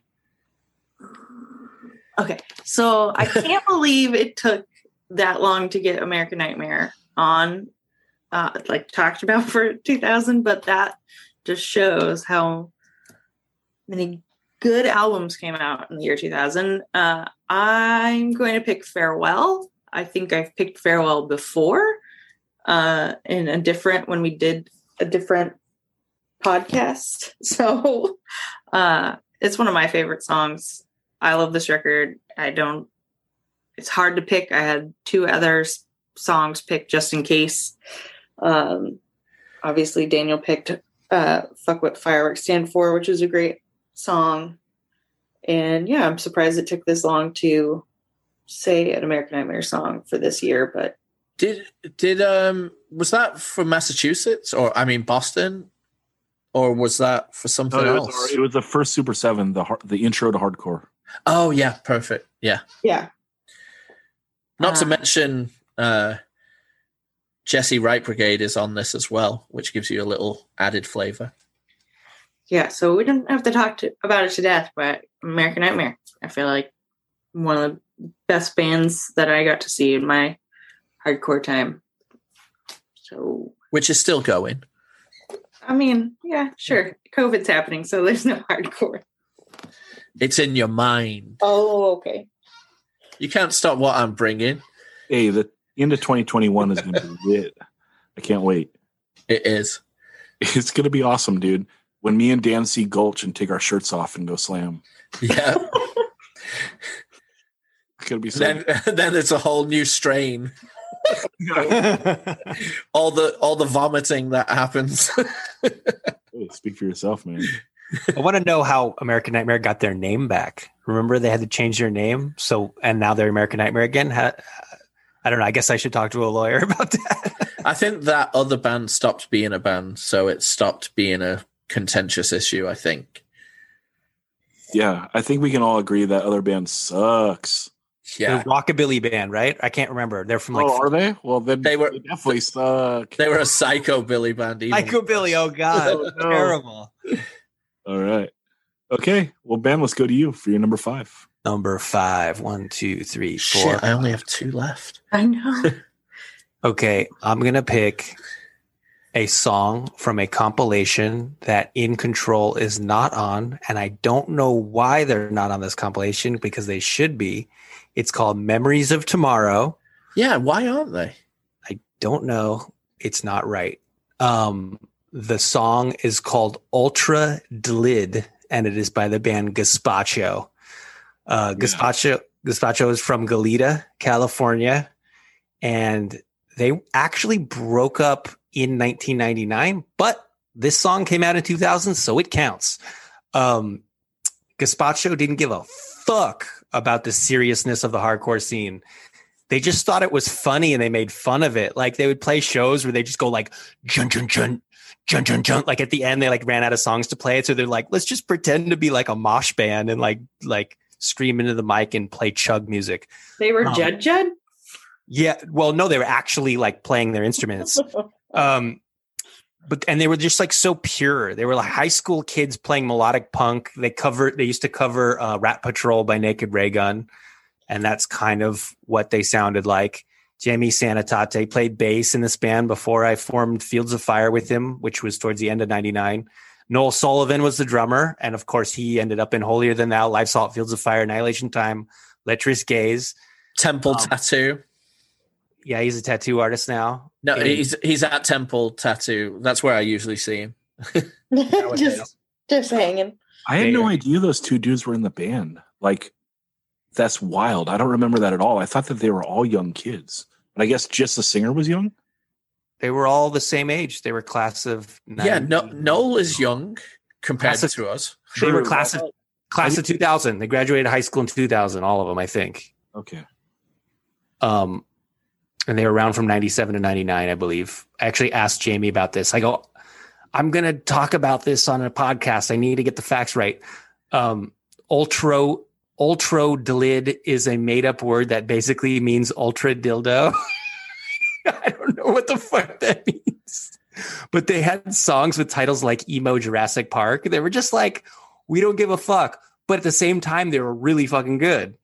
And they were just on their own trip. And the singer Isaiah this is like inside knowledge.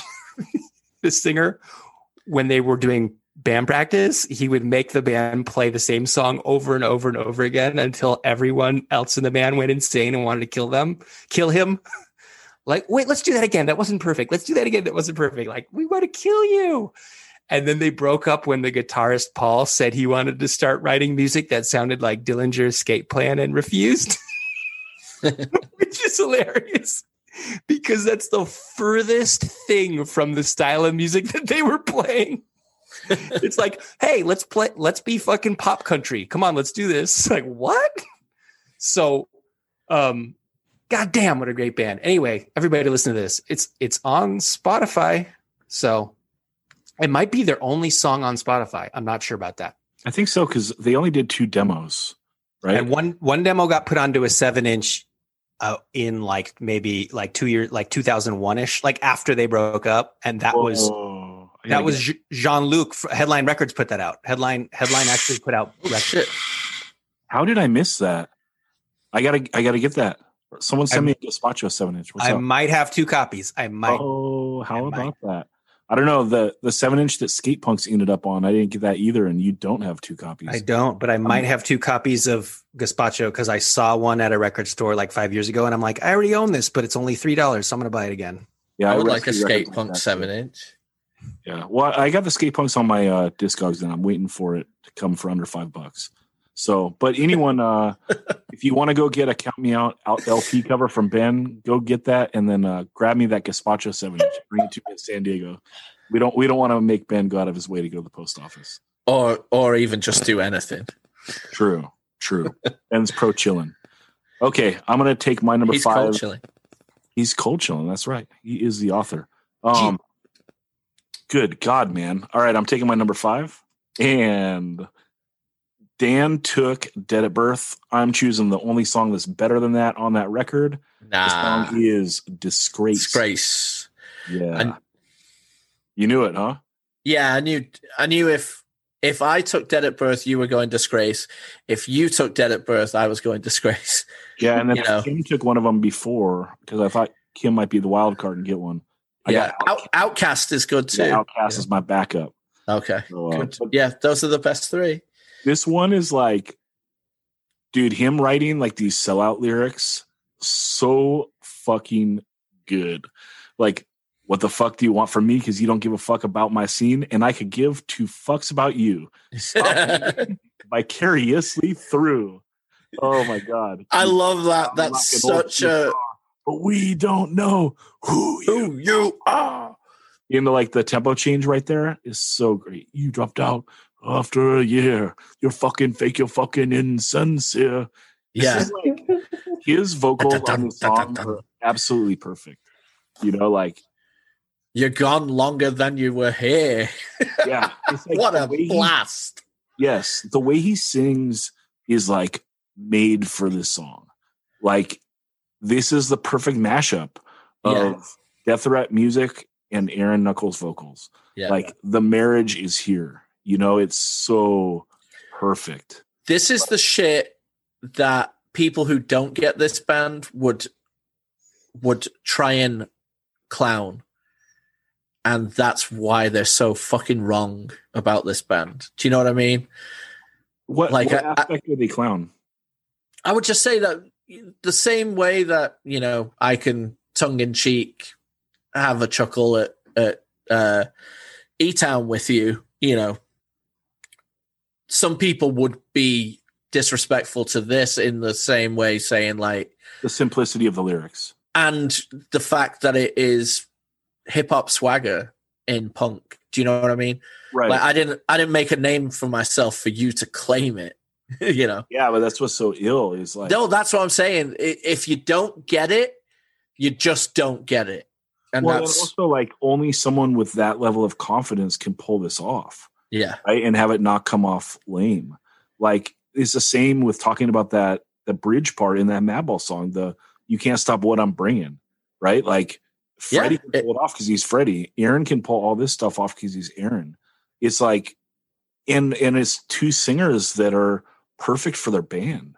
You know, like you literally cannot slide someone else in there and make it work. Even like some of the best hardcore singers out there, you know, like they just wouldn't work doing Well, something. the thing that makes all of this work more than anything is sincerity. This is so fucking sincere. Like, I didn't build the scene for you to disgrace it. I don't make a name for myself for you to claim it, you know? Like, I am here every weekend going to shows and putting on shows and touring and doing all this. So if you fucking come here and disgrace it, I'm taking it as a personal assault, you know? And that's why the person who's being sung about is a fucking disgrace. Yeah, and I love hardcore songs about hardcore.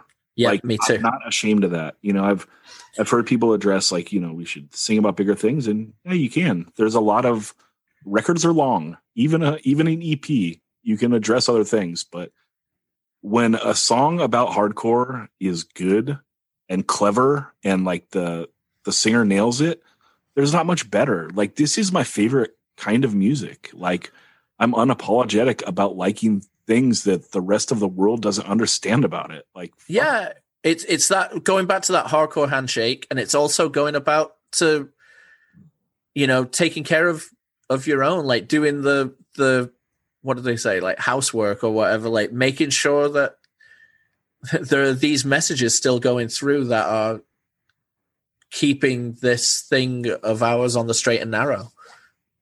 Right. Because hardcore is more than music. Yeah. You know? Hate to break it to you, Ben. No, I agree that it's more than music, but it is also music. Is that okay to believe that? Yes. Hardcore handshake, Ben. We're agreeing. All right. And let's go back to you, Dan, for your number 6. Oh, God. All right. I've already got my number 7 locked and loaded. So now it is the heartbreak time because I know what I want to end on. All right. I'm going to pick between two bands that have a very, very similar... And this means I'm leaving off No Reply and Life's Halt, unfortunately. I'm going to pick between... You know what? Fuck it. So the two bands that I was going to choose between were Tragedy, and I was going to do Intro, The Point of No Return, off the self-titled Tragedy record. You know, there's 2 full rounds left, Dan, for the rest of us, too. Yeah, we're on round 6, bro. Yeah, I know. But and the band I'm going to choose that has a somewhat similar sound, but maybe was even more incredible in the year 2000 is Run for Your Fucking Life, 38 milligrams. Yeah. Now, there's going to be some people listening to this that have never heard them. I really, really, really recommend that you enjoy this playlist. This is the most no bullshit, straight ahead, hardcore assault that take one part Gehenna, one part Filth, one part Swing Kids, and one part Negative Approach, and put it in a band that does not give a fuck about who you are, who you know, what you're claiming, anything like that. They are just giving you the most straight kick in the teeth, brutal, distressed, distorted hardcore that is just fast and just amazing. One of the best bands to come out of San Diego. What song did you pick? 38 milligrams, the first song on the 10-inch. It has this. Yeah, 12-inch. Why did I say? Because it's a 45 RPM 12-inch. That's why my mind spazzed. I know where it is in my record collection. It's not. Yeah, it's not in the shameful 10-inch section. It it has this rise, and it does a but in the most unpredictable way. It's. I'm never good about speaking about the musical side of these songs. I can never, do the riff on cue like Zach does. So just listen to it. So good. And the funny thing is, Jeff and Jason from this band did a very Crimpshrine-esque in the mid to late 90s called the Kids de Chula Vista. They did a band that sounded very Crimpshrine, very 15, very pop punk like that. And then the next band they do is this. Holy fucking shit. What a 180, amazing. And the kids are great too. So check them out as well. But listen to this. Enjoy it. Yeah, this is a band that it's hard for me to nail down the songs. That's why I didn't have them on my list. I'm glad you chose this. And I do believe I have doubles of this. So the first Patreon. Go get it from Ben. Okay, yeah. No, seriously. The first guy that's a Patreon, guy or girl that's a Patreon, hit me up through the Patreon site and let me know you want it, and I will mail you my double. I won't make you come pick it up like Ben does. I will mail it to you. And yeah, this record's great. And then also, it's pretty available out there. So it's like a $5 record on Discogs. So do it. This is like one of the most underrated bands of the era. I'm so glad that Dan put it on his list. Because this LP rips. And I think it's one of those records where you want to listen the whole thing through. It's not like a track skipper, And I kind of, that's like I was saying, I had trouble choosing a song off this because I think it's best like ingested as like a full piece of music. But this is the first song on the LP, and the only reason that it's being probably chosen over a couple of others is just the sonic attack that it comes in with. You drop that needle and you're like, fucking strap in. Yeah, Daniel doesn't want to admit he turns it off after 3 tracks and listens to Whitney. No, I listen to Whitney on the other turntable, and I just have the crossfader in the middle and just do the ultimate mashup. DJ Sizzler, what's up? Didn't one of them pass away pretty recently, right? Jason Whedon, probably about a year and a half ago. We did a tribute episode. Yep. So rest in peace, Jason. Jason worked at Pokies for a long time and was he was an incredible person. And he was an incredibly kind person to people that weren't from the area that would come to Pokies.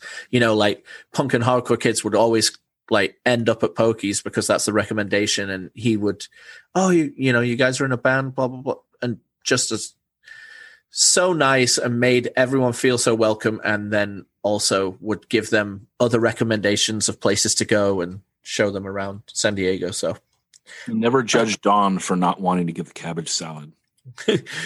Don is right on that one. I love the cabbage salad, dude. You're tripping. I know, but that's the good thing. If you and I go to Pokies, you get my cabbage salad. That's true. And it didn't touch on any meat either, so I can eat it. Yep. Kim, what is your opinion on the Pokies cabbage salad? No opinion, because I've never gotten that. That sounds disgusting. But no, it's the little side. No, I've never eaten that. No, sounds. No, I'll never eat that. Be brave. Come on. I love Run for Your Fucking Life. I also feel like we talked about this on another podcast. I can't remember which one. But that I am going to jump in and just do mine because I had Run for Your Fucking Life and Tragedy neck and neck for my 6th spot. So I'm going to pick Tragedy since you picked Run for Your Fucking Life. And I'm going to go Point of No Return because that was on my list. Do you want respect as well? We'll let you have it if you want. Thanks. I appreciate it. As long as Dan's on the pod, you get these benefits of taking one song into the other if chosen. Yeah, I mean, so Tragedy, I always felt like it was a punch in the face seeing them in a good way. I don't know how to explain seeing tragedy to somebody. I feel bad that if you did not get to experience seeing tragedy. And I think we talked about this on the Northwest podcast that we did with Chris, talking about how we've all seen tragedy and it's some of our favorite shows. Yeah, the best one ever at the Che, where Artie, Chad, and I threw an entire carpet on top of the entire pit. Yeah. So yeah, I picked tragedy. And tragedy kicking out all the drunk crust punks themselves, putting down their instruments, getting off the stage and grabbing them, and literally, like in a cartoon where like Bluto will grab Popeye by the scruff of the neck and the waist, throw him out the door. That's what tragedy would do into all those drunk punks. It was very funny. God, if people didn't already think we were fossils, now we're talking about the Popeye cartoon. We're not talking about the Popeye movie with Robin Williams. Oh, that was terrible. Shout out. Shout out to who? Got blown up. I said shout out spinach. Oh, shout out spinach. I thought you were going to say shout out to the octopus that he punches at the end of the movie. That's not vegan, dude. Punching octopuses is not vegan. It isn't. But that was my favorite part of the movie. But that was before I was vegan. The thing I remember about tragedy around this time is Alex from the PCH Club, Alex Maciel, saying, "Yo, Tragedy's the biggest band right now, and they put out their own records." Yeah. And of course, there's examples of that going back to like Crass and Bad Religion and Black Flag and Dead Kennedys, blah blah blah. Minor Threat. But for some reason, that was so strange to hear about someone doing in this era. Like, Tragedy could have been on any label they wanted. And they were just like, we're putting out our own records. So, and now, like, if a band like that, you'd expect a band like that almost to be putting out their own records. It's not strange at all. But back then it was. Yeah. Yeah, and it's a hard record, at least the Vengeance LP, to, like, figure out what version you have. Like, Discogs has failed me before. I think I have 2 copies of that too, but yeah. Right, Patreons, get clicking. Nope, I'll give you my run for the fucking life, but I'm not selling my second Tragedy. Yeah, this is great, and I think maybe now I will not take them. I needed them; they had to be on here because year 2000, like like American Nightmare, Tragedy is the other band of this year that is like a complete game changer for sure. Like those two are the ones. Like, there's before and after. Also, how sick is the vocal part that ends this song, where the other voice like answers the question? Do you know what I mean? Yeah. It's so. Well, no one reads them anyway. Yeah. Oh, so fucking good. Love it. Yeah, but "Confessions of a Suicide Addict" is the song, guys. I was going to say "Chemical Imbalance." Oh. Also, that's Confessions has like, it's when they roll into like that other groove that they hit so well, like the da-na-na, and then it goes fast too. So it's like all of what makes Tragedy great is in that song. But intro into Point of No Return, you can't fuck with it. Yeah, but the Chemical Imbalance like is fast and aggressive, and then it drops. Like when the actual vocals come in, it goes really slow, and that catches you off as well. They're really creative songwriters, and I love it. I love them. Yeah, and just sounds so beefy. Oh yeah, like, it is so gnarly. Absolutely love it. And Ben, let's go to you for your number 6. Yeah, the other thing I wanted to talk about the kind of general trends of hardcore in the year 2000 was the whole 625 thrashcore thing. Like that label started in 93, but it really became a huge segment of the hardcore community around 2000. Did you get that vibe too? Yes. Okay. So absolutely, because Life Salt does a 7-inch, which is, I believe, 98. Yeah. And this is the year they do the split with No Reply. And then they do the What Happens Next split comes last. The Scholastic Death demo comes out. Yeah, all that stuff. In 2002. It was more of a blip than a game changer. Like it got too LARPy, and like people kind of fell out of it. I think they bent the brims upwards. The brims got bent too high, and people were like, "Nope." Yeah, maybe. But yeah, I think that's a good point, Ben. And also that genre should be mentioned for bands that put out like their own records, right? Like Spaz put out their own records. Yeah. Although Spaz is a little different lane than like the Bandana Thrash stuff, but still, it's a lot of the same dudes. But the whole fastcore thing, I mean, of course, people stopped pretending to look like they were in Suicidal Tendencies shortly after this. But the especially in the Latin communities in the San Gabriel Valley in East LA, like this sound is a really big deal. Like even if they don't look like, flipped up hat dudes, I think it might still carry on to this day. But what do I know? I'm not hanging out in backyards anymore. Yeah, it lost the LARPiness, but the sound carries on. Yeah. But for my number 6 pick, I will not pick something on 625 thrashcore. I will pick something that is the total opposite of that. The band Staring Back with a song called Got No Game from their Many Will Play album. It is pop punk. It's from Goleta, like Gazpacho. It's more from the school of the Descendants and the poppier side of Lifetime.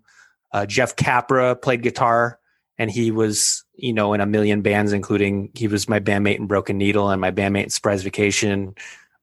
Nick Rucker played drums. He was a recording engineer. He did that Fields of Fire, Keep It Alive EP.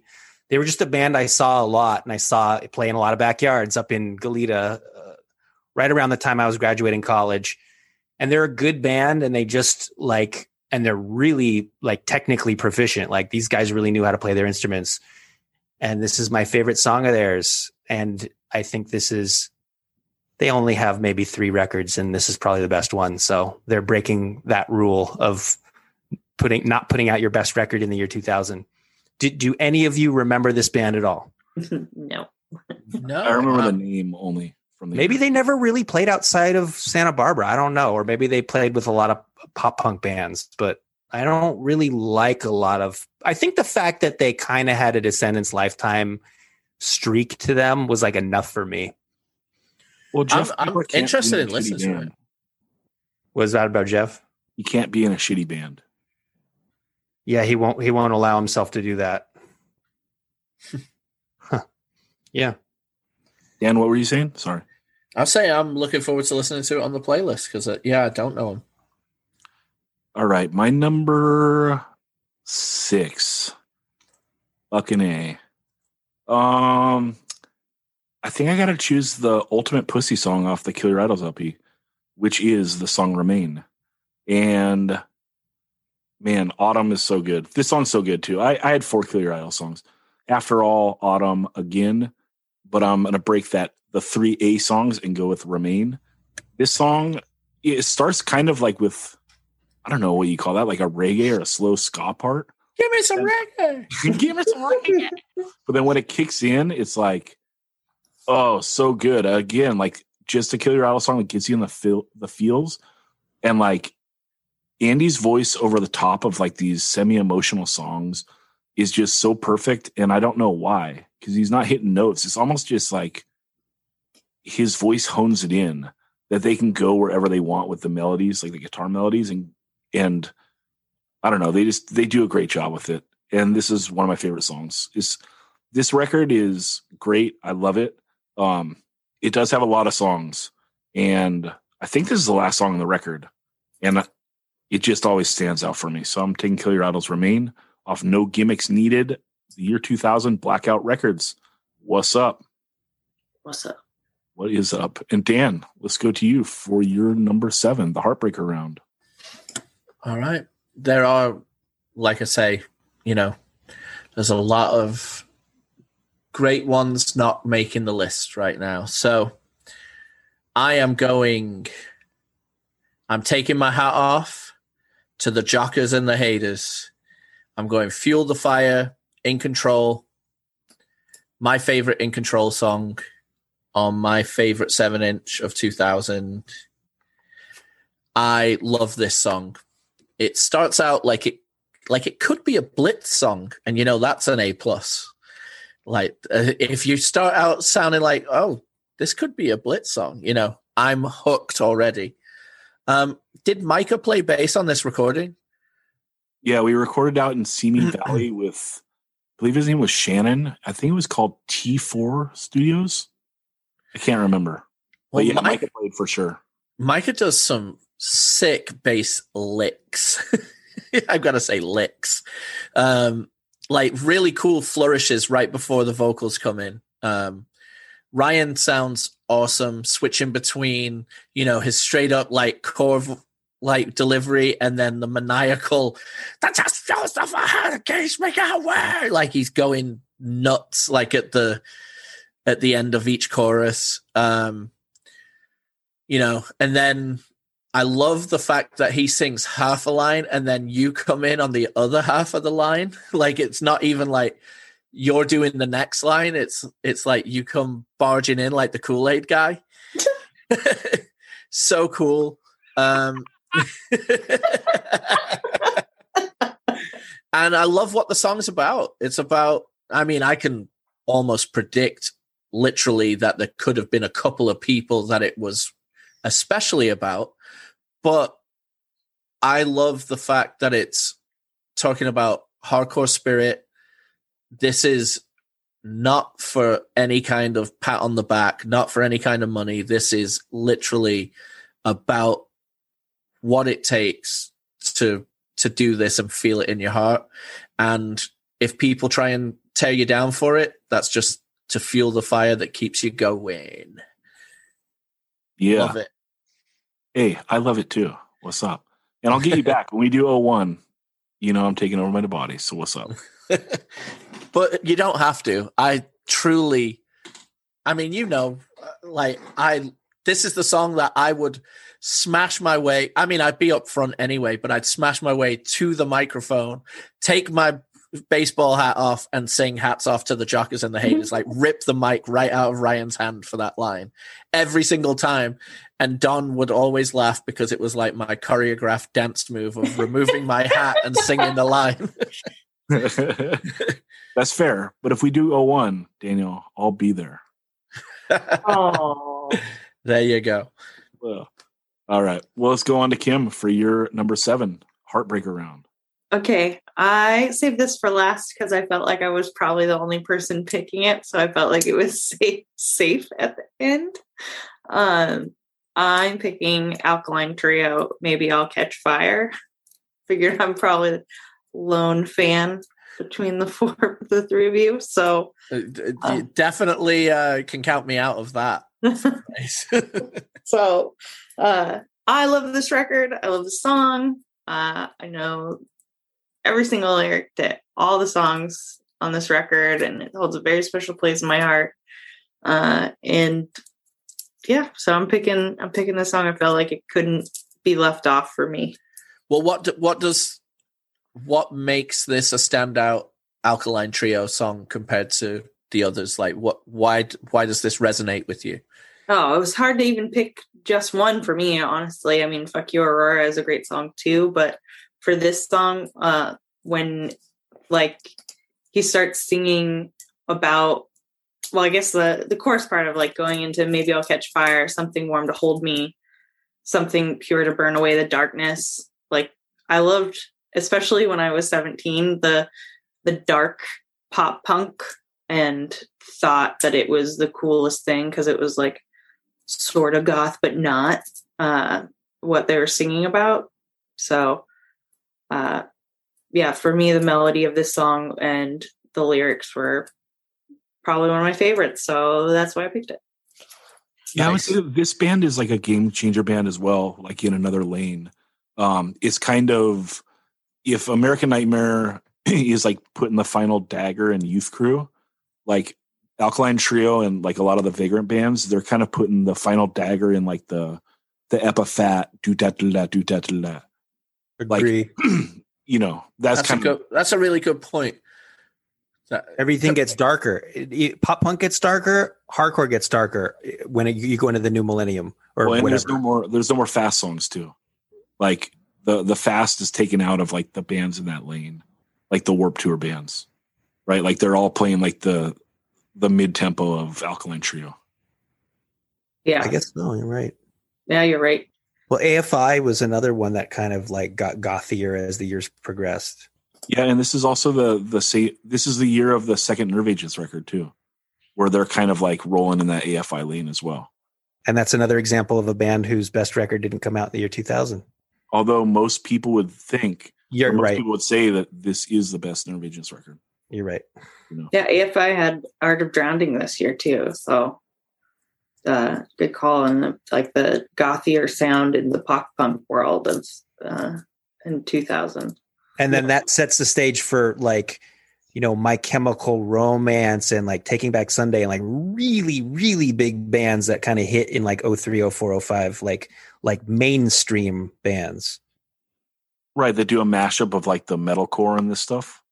Or that just do or just do like a toned down like pop punk for mall kids, but with a kind of a gloomier edge to it. Gotcha. I mean, just all that stuff missed me. So I don't know when bands are like the pop punk bands of that generation or when they're the metalcore bands. They're just all the band names I didn't listen to. Well, they both have the same haircut, right? They have the guy liner and the swoop hair. Yeah, and the blood splatter T-shirt. The alternative press look. Hey, can all of the Alkaline Trio fans out there campaign vociferously to get this band back together so he can leave my precious Blink 182 and get Tom DeLonge back in, please? Well, tell Tom DeLonge to stop believing in UFOs. I have no idea if that has anything to do with it. Why would you stop believing in UFOs? I don't know. Didn't he leave the band because he believed in UFOs? I'm just kidding. I have no fucking idea what I'm talking about. What's wrong with UFOs, dude? They're sick. Yeah. Like, that's a universal thing we can all agree on. UFOs are tight. Yeah, I agree. Yeah, what's wrong with that? Missing time, bro. What's up with that? All right, let's go to Ben for your number 7. My number 7 is a song that I picked it. I'm picking it last because I knew no one else would pick it, so I wasn't in danger of getting it taken away from me. It is "Hand Over Your Exes" by Rain on the Parade. This song probably got Rain on the Parade into some trouble for the lyric, "Salt Lake City and Syracuse, we got you up there with Hitler Youth." And frankly, I don't give a shit. I'm not from Salt Lake City. I'm not from Syracuse. I don't care. It's a good song, and the sentiment is militancy and straight edge is dumb, and I agree with that sentiment. This is from their last record, and it's the only LP they ever did, and it's entitled "When It Rains, It Pours," which is funny because coincidentally, Adamantium put out an album the same year with the same title. Not that those two bands probably ever played a show together. Do you know which one probably got listened to a lot more? I don't know. Adamantium, people went Team Throwdown when that Adamantium record was huge. Oh, was it? Yeah, and this is Rain on the Parade, like past their prime. Yeah, well, they don't do the scissor beating stuff anymore on this record. Yeah, it's not well. It's a cool mid-tempo song. It's humorous. The entire layout of the record is the band in military fatigues pretending to be at boot camp and yelling at each other like the beginning of the fucking movie about Vietnam, Full Metal Jacket. Body Bag's the best record, definitely. So I totally agree with you that they're past their prime. But and Full Speed Ahead, the one after Body Bag, is great too. Yeah. And this is them like flying a little too close to the sun and ending up a little too close to ending up being good, clean fun. They're always lyrically clever, but when there's too many songs, then it loses its impact. When it's over 4 songs or over 5 songs, then it has that biting humor. When it is over an LP, I can see what you're saying. It becomes a bit of a parody of a parody. Well, and also like on the 7 inches, when it's over like a scissor beat or it's over just like a minute-long fast song or a minute-long mid-tempo song, like that's cool. But this LP was just a little too monotone for me, and then the lyrics stand out a little too much, and it was just like, that's a little too campy. Yeah, it's that's all true, but this is the year 2000, so I'll take what I can get. You didn't look deep enough. Well, I just don't like Madball, and like, you know what I mean? Like, I'm not going to pick a Madball song. I mean, look at the things you guys all picked. Like, I never got into that whole, what do they call Stadium Crust, the tragedy. You didn't pick a Count Me Right. Out song, Ben. What? You Ben's didn't pick a only Count Me likes- Out song. He only likes the 7-inch. No, I like the 7-inch the best, and Count Me Out already got talked about plenty. So I don't know. I just thought I'd throw this one in. I think it's cool for you to pluck a song out of here because I'm excited to hear it again. I think part of the reason I'm so down on this record too is for a stupid hipster reason, right? Because like it's the only thing on Spotify, and it's like, what the fuck, dude? Like only their worst shits on Spotify. So Yeah, people- that's annoying. I totally agree. but that's a stupid reason to not like this. Yeah, I just Yeah. think it's like one more reason to not like it. everything's relative. I mean, relative to what else was going on in the year 2000, I'm putting this in my top 7. Relative to everything else that this one band did, it's beneath that. Yeah, and I'm excited. My point is, I'm excited to listen to this song and like be stoked on it because I'm sure this is a band that I really liked. I really, really liked those 2 7-inches. So if this is the best song off the LP, I'm sure it's dope. And I'm It's gonna be got some. stoked on It's got some gang backups where they yell "Sieg Heil," so that's always fun. it. Oh, so I got to roll my windows up if I'm at a fucking stoplight. Just like talking about I think we talked about Trial right before like we started recording this, and like that's an awkward fucking intro to listen to, also. You know, because there's like those Sig Heils on the Trial intro. Oh, for Trial LP. For the LP. It's like, oh, they're making a point, but it's like the person that you're next to at a red light doesn't understand that like they're a political band. You know, it's like, oh, why is this guy with a bald head listening to music that says Sig Heil? Yeah, totally. It's like the whole thing about people who decide like, I'm going to identify as a skinhead, but not the racist kind. It's like you're gonna spend your entire life saying, but not the racist kind. It's like, okay, that's the path you chose to take. You know what you're in for. Yeah, I don't even wear sports gear anymore just because I don't want people fucking talking to me. I'm playing black tea until death now. Huh. Interesting. Dude, I'm not trying to be in Food for Less, and then like some dude's like, oh, Dodgers, huh? How do you feel about this? Like, That's funny. Go away. I walked through a sketchy neighborhood a couple of weeks ago, and I intentionally didn't wear a Clippers hat because I thought if anyone's gonna fuck with me for being a Clippers fan, it might happen in this hood. So had to wear the generic blue. There you go. How about that? Okay. Oh God, Daniel, what part of that did you have to bite your lip on the hardest? all of it. You know what? I bet you people are thinking in your black tea, he's Antifa. What? Oh, yeah, you can't win. Just real? kidding. Okay. No, I'm just fucking. Like, God damn it. No, it's just if you're fat, you look better in plain black. Yeah, I know. You know, because like if I like actually I look better in a white tee, but like I'm gonna have a stain on it by 11 a.m.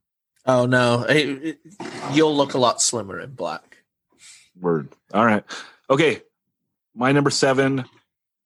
I was gonna choose Striking Distance. We already talked about it.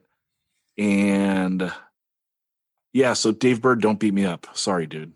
Oh, by the way, shout out to Dave Bird for listening to the Cleveland pod and then saying that guy who wasn't familiar with the Pagans, he last. And that was me. That rules. All right. I'm gonna take Life Salt, the song To the Streets, off the No Reply Life Salt. We're taking it to the street. That's right. Indecision Records. This is a great Life Salt song. The message on it, we talk about politics, but you got to like go participate. It's important. And then I just love how it busts fast out of nowhere. It's that full like YOLO vibe, like going fast on the chorus. Take it to the streets. So good. And then it's got a great solo on it. I never remember the solo being spectacular, but Charlie gets down, dude. And then it goes to like a slower drop after the solo, and it's like Ernie getting like kind of soulful on it. Like, we have to act on it. We talk about change. You have to act on it. Like, I love it. It's kind of like everything that Life's Halt was about, in a song. Even though I like the 7-inch more than the split. But this is great. And the No Reply side is great. And I could have taken More Desperate, More Violent.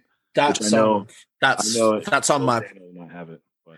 Well, that's on my. That's one that just didn't make it. That's on my. Honorables. Yeah. And the two striking distance songs I would have taken are Not This Time or Along for the Ride. Along for the Ride was the other one that I was going to choose. It was hard. It was a hard choice. Those two songs are so brutal. All right, I'm going to run through my honorable mentions. I'm going to show you guys how it's done. Here we go. 100 Demons, Heart of Surprise, Bad Religion, Don't Sell Me Short, Born from Pain, Reclaiming the Crown, Born from Pain, Final Nail, Count Me Out, Best of Me, Far From Close, What We Built in Another Year, Cro-Mags, Tore Up, Death Threat, Outcast, Dillinger 4, Wreck the Place, Fantastic, Dwarves, I Want You to Die, E-Town Concrete, The Phoenix or Soldier, The Mighty Mighty Fields of Fire with the song Path. What's up, Ben? Ignite with Veteran. Kill Your Idols, After All Again. Knuckle Dust with Dust to Dust. And Knuckle Dust Two-Faced. Knuckle Dust, Dust to Dust, Dust to Dust. Good God, that song rules. Yeah. Life's Halt, Race for 97. Limp Wrist. I Love Hardcore Boys. I Love Boys Hardcore. Madball. Doing the Last Resort cover of Violence on Our Minds from the A Tribute to the Real Oi Volume 1 comp. Also, Madball Fall This Time, Confessions, No Reply, No More Desperate, More Violent, Stay Gold, the song TGIF, which was from their demo that came out this year, The Lawrence Arms, the song 16 Hours, and Tragedy, Confessions of a Suicide Advocate. What's up, Daniel? Honorable mentions. Well, you've mentioned a lot of mine, so I won't rehash. I'm gonna say No Revolution by The Explosion, God Bless the SOS by The Explosion. I can't believe The Explosion didn't make it. But I've talked about them ad nauseum on other pods. So and yeah, the In My Eyes song that I desperately almost got on here, but at the last minute, because Ben talked about him so much, was Take the Risk. If you haven't heard that In My Eyes song, Jesus Christ, that is what a modern, not 1988 Youth Crew band should sound like. That's the 10 years on. That's what Youth Crew hardcore should sound like 10 years on. It is perfect. All right, Kim, honorable mentions. So I didn't pick too many extra songs, but albums that came out this year, Ink and Dagger, HopeCon, which we didn't talk about. Oh my God, yes. Yeah, you're right.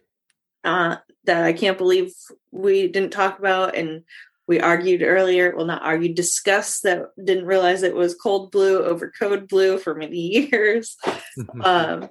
Tear It Up had a record come out this year, which I love. Tear It Up wasn't my favorite record they have ever done, but love Tear It Up.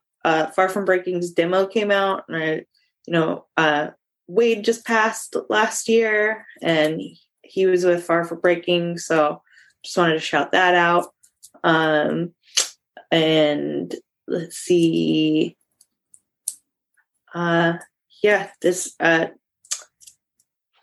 too many good things came out in 2000, but those are some of my favorites. Ben, let's go to you for your honorable mentions.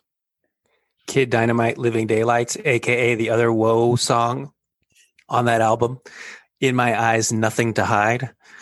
And I've also got the Count Me Out LP. I had just Count Me Out written, and then I found other stuff, but I was going to dip into that too. Blue Tip. Not the best Blue Tip album. Discord 101's better, but it's still, they put out a record in 2000. Shout out to Jason Farrell. I doubt he's listening, but he could listen one of these days. The Missing 23rd, their second album, which I'm not that familiar with, but I remember it being pretty good. I would have gone back and pulled stuff out of that. Nerve Agents, like I said before, not my favorite, but still very good. And then the Kill Your Idols, which got plenty of love from some of the other people on this episode. So that was cool too. Yeah, the thing I didn't put Fragile, Hope Conspiracy, Cold Blue. That's right on the edge of this 7 as well, because the way Cold Blue opens up with the song Fragile is incredible, and I'm regretting not putting it on my Boston list, and I'm regretting not putting it on my 2000 list already. So it's a heavy honorable mention. Love it. Anything else you guys want to wrap on the year 2000? Pit Boss 2000 sucks. You should say it again. I think you broke up, Ben. Pit Boss 2000 sucks.